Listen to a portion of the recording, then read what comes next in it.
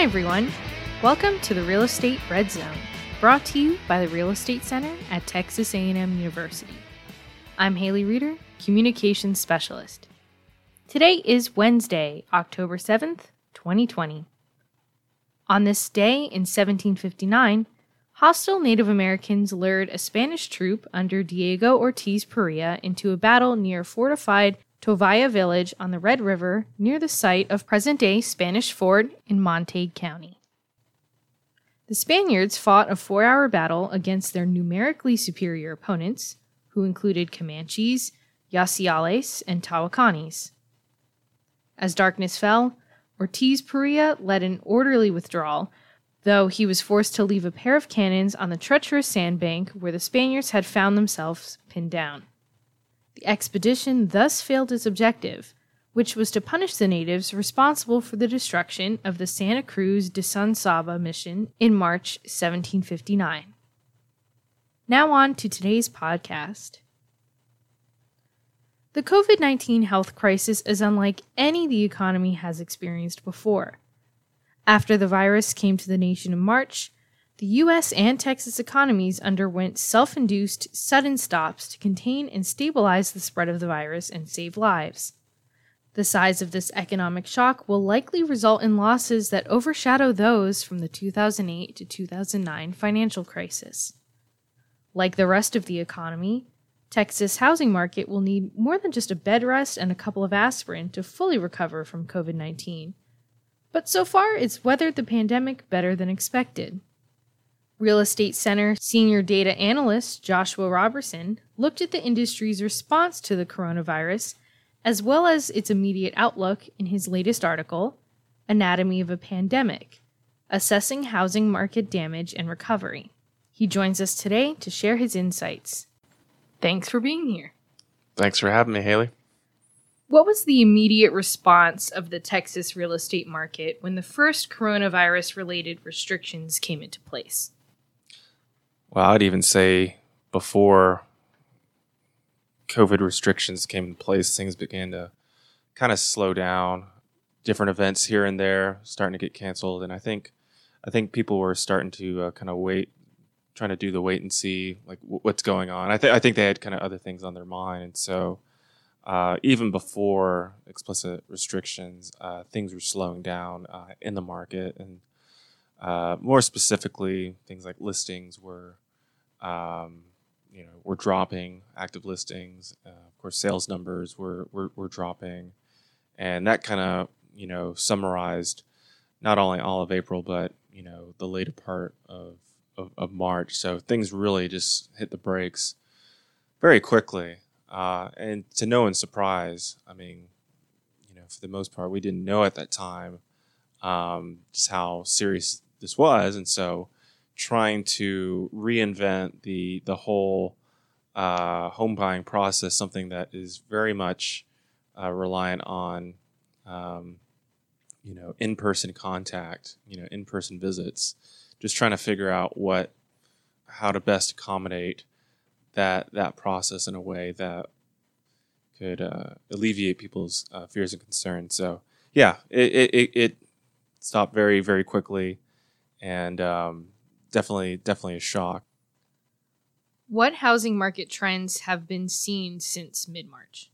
Yeah, so I touched up on this just a little bit. I mean, just listings and sales.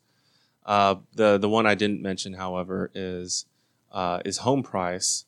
Surprisingly, home price didn't really budge.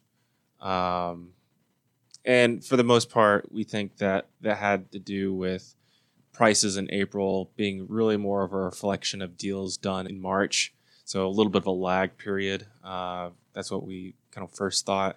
And then it turned out that home prices, for the most part, kind of stayed flat, and then going into the summer, actually began to escalate. So that's been a little bit of a surprise. I already touched up on listings and sales. Really, when things kind of began to open back up in May, you began to see, well, it wasn't immediate, but you began to see a little bit more activity, early onset recovery of sales, but that really kind of happened more in June. How has home affordability fared the pandemic?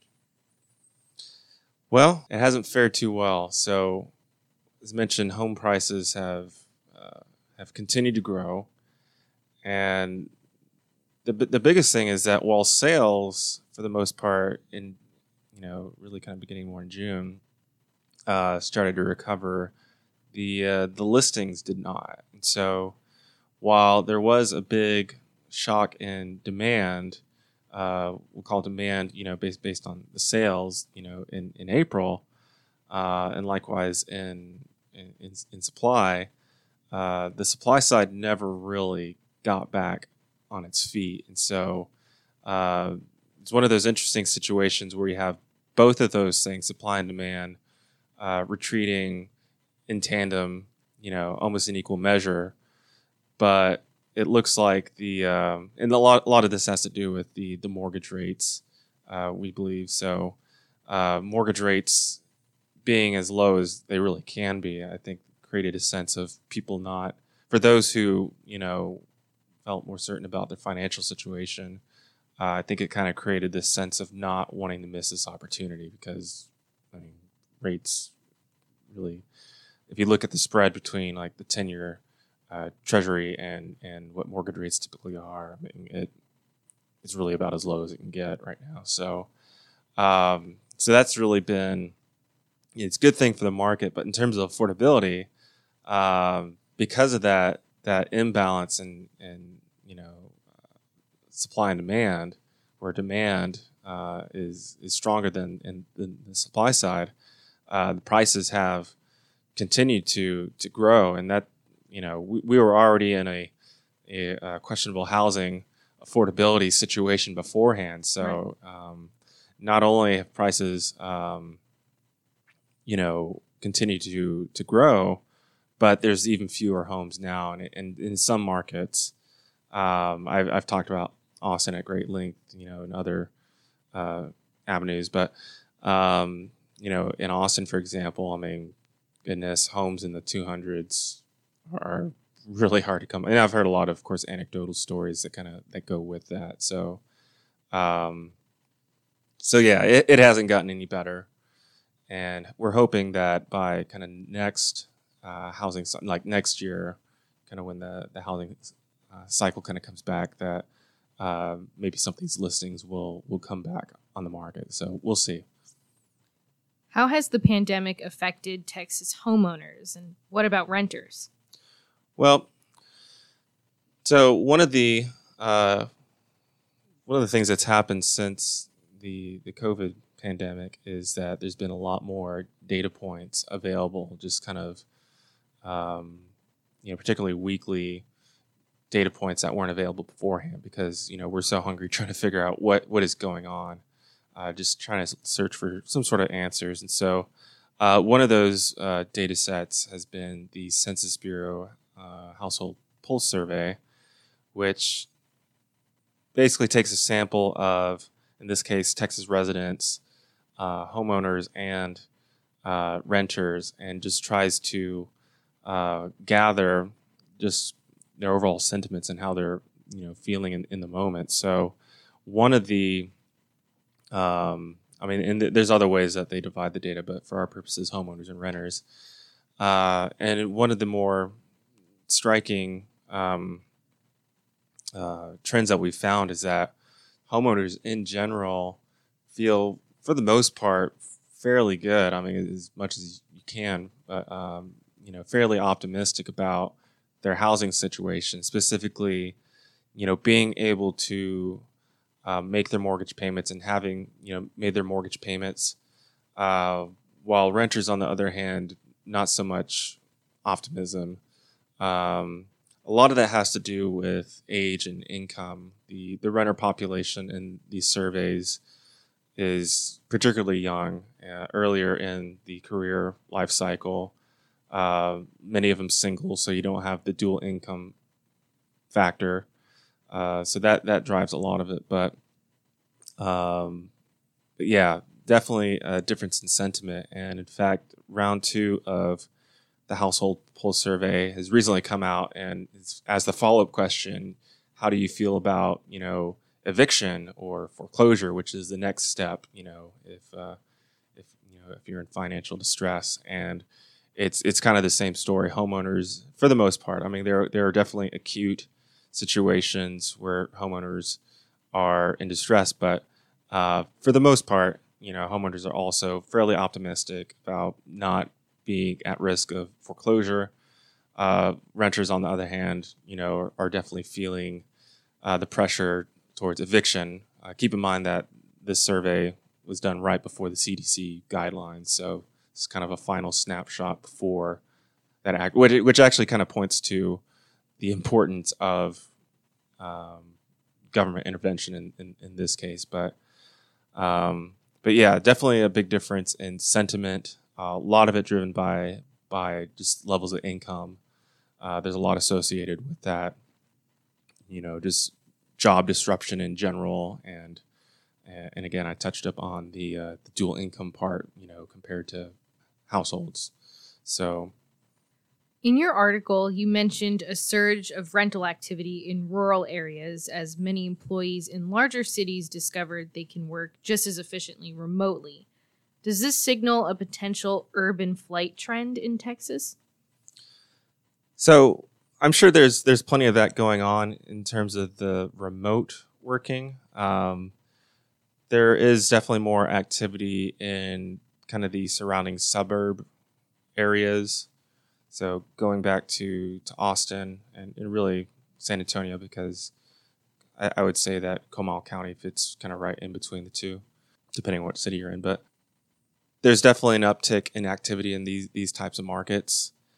I'm not sure we're able to capture all the sentiments as to why that's the case right now, because first of all, there is a quality of life factor that goes into suburbs, and again, I kind of mentioned earlier that with the rates as low as they are, that could be kind of like a signal, like your green light, like this is now my chance to make that push towards the suburbs.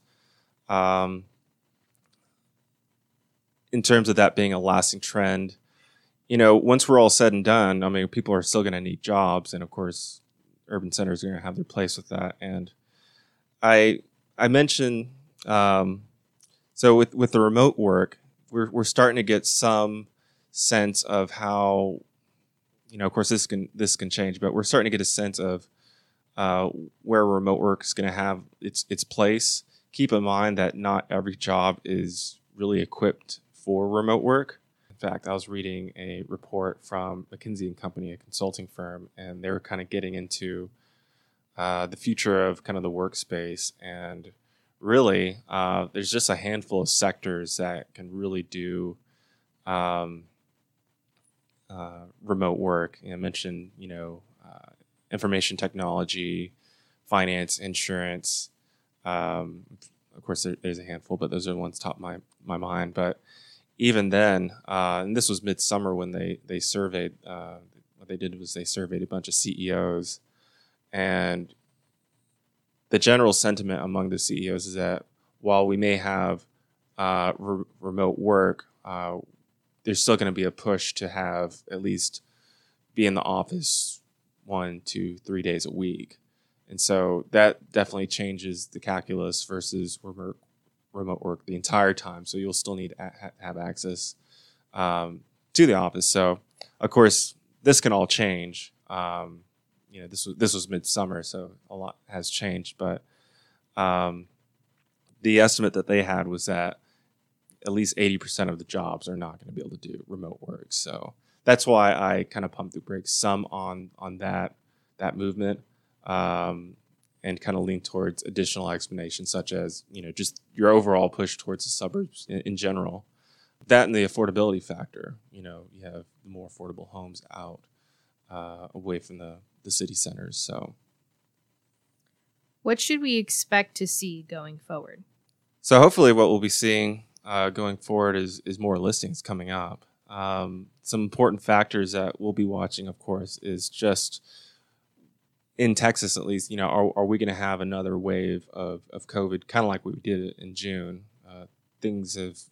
Cases gone up some since the fall. I don't think people were that surprised because, with the school factor. But if we do end up having another significant wave like we did in June, what is that going to mean? At that point, are we going to shut down? Are we going to add more restrictions? Are people going to be more hesitant to make major purchasing decisions? And then the other factor is, just government intervention.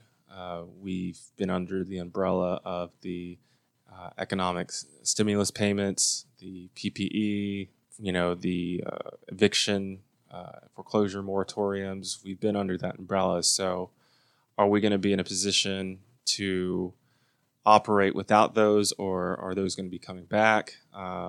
That's going to take a while to see. And so I think in the coming months, towards closing the year, I don't think people will be as surprised if things slow down, just because a lot of that is seasonal, whatever that means in 2020. But just seeing how things start up in first quarter, I think that'll really set the tempo for what's going to go on in the housing market. Well, thanks again for coming on. Thanks for having me. Thanks again, Josh. Don't forget to check out his article, Anatomy of a Pandemic, Assessing Housing Market Damage and Recovery, on our website. Click on the link on our podcast webpage to read it. You can also find this article in our latest issue of TG Magazine, set to hit mailboxes soon. We also posted a link to Josh's latest research articles and podcasts. For more on Texas housing, check out the Center's Texas Home Price Index and our Texas Housing Insight Report. We included a link to those on our podcast webpage and in the YouTube description box. The Real Estate Center has released a weekly economic indicator that can help forecast changes in the Texas economy resulting from the COVID-19 pandemic. Click the link below for the latest updates. For even more from the Real Estate Center, check out our research library. It includes a wide variety of economic reports and real estate articles. Our latest topics include Texas border economy, equitable subrogation, iBuyers, Austin housing affordability, how death affects a real estate transaction, and more. We included a link to the research library on our podcast webpage. That's going to be it for today's podcast. If you want more from the Real Estate Center, head to our website. That's www.recenter.tamu.edu. There, you'll find the latest data, research articles, blogs, news, and more. You can also check out the Center's News Talk Texas database, which is updated daily with the biggest headlines in Texas real estate. You can also subscribe to Recon, our bi-weekly newsletter, to get all the biggest stories sent straight to your inbox. To stay up to date on when articles are published on our website, follow the Real Estate Center on social media. You can find us with the handle at RECenterTX on Facebook, Twitter, LinkedIn, and Instagram. For more podcasts like these, you can subscribe on iTunes or to our YouTube channel. All podcasts are also available for free on our website. Thanks for joining us today in the Real Estate Red Zone, brought to you by the Real Estate Center in College Station, Texas. We've been helping Texans make the best real estate decisions since 1971. This is Haley Reeder, and I'll see you next time. Bye!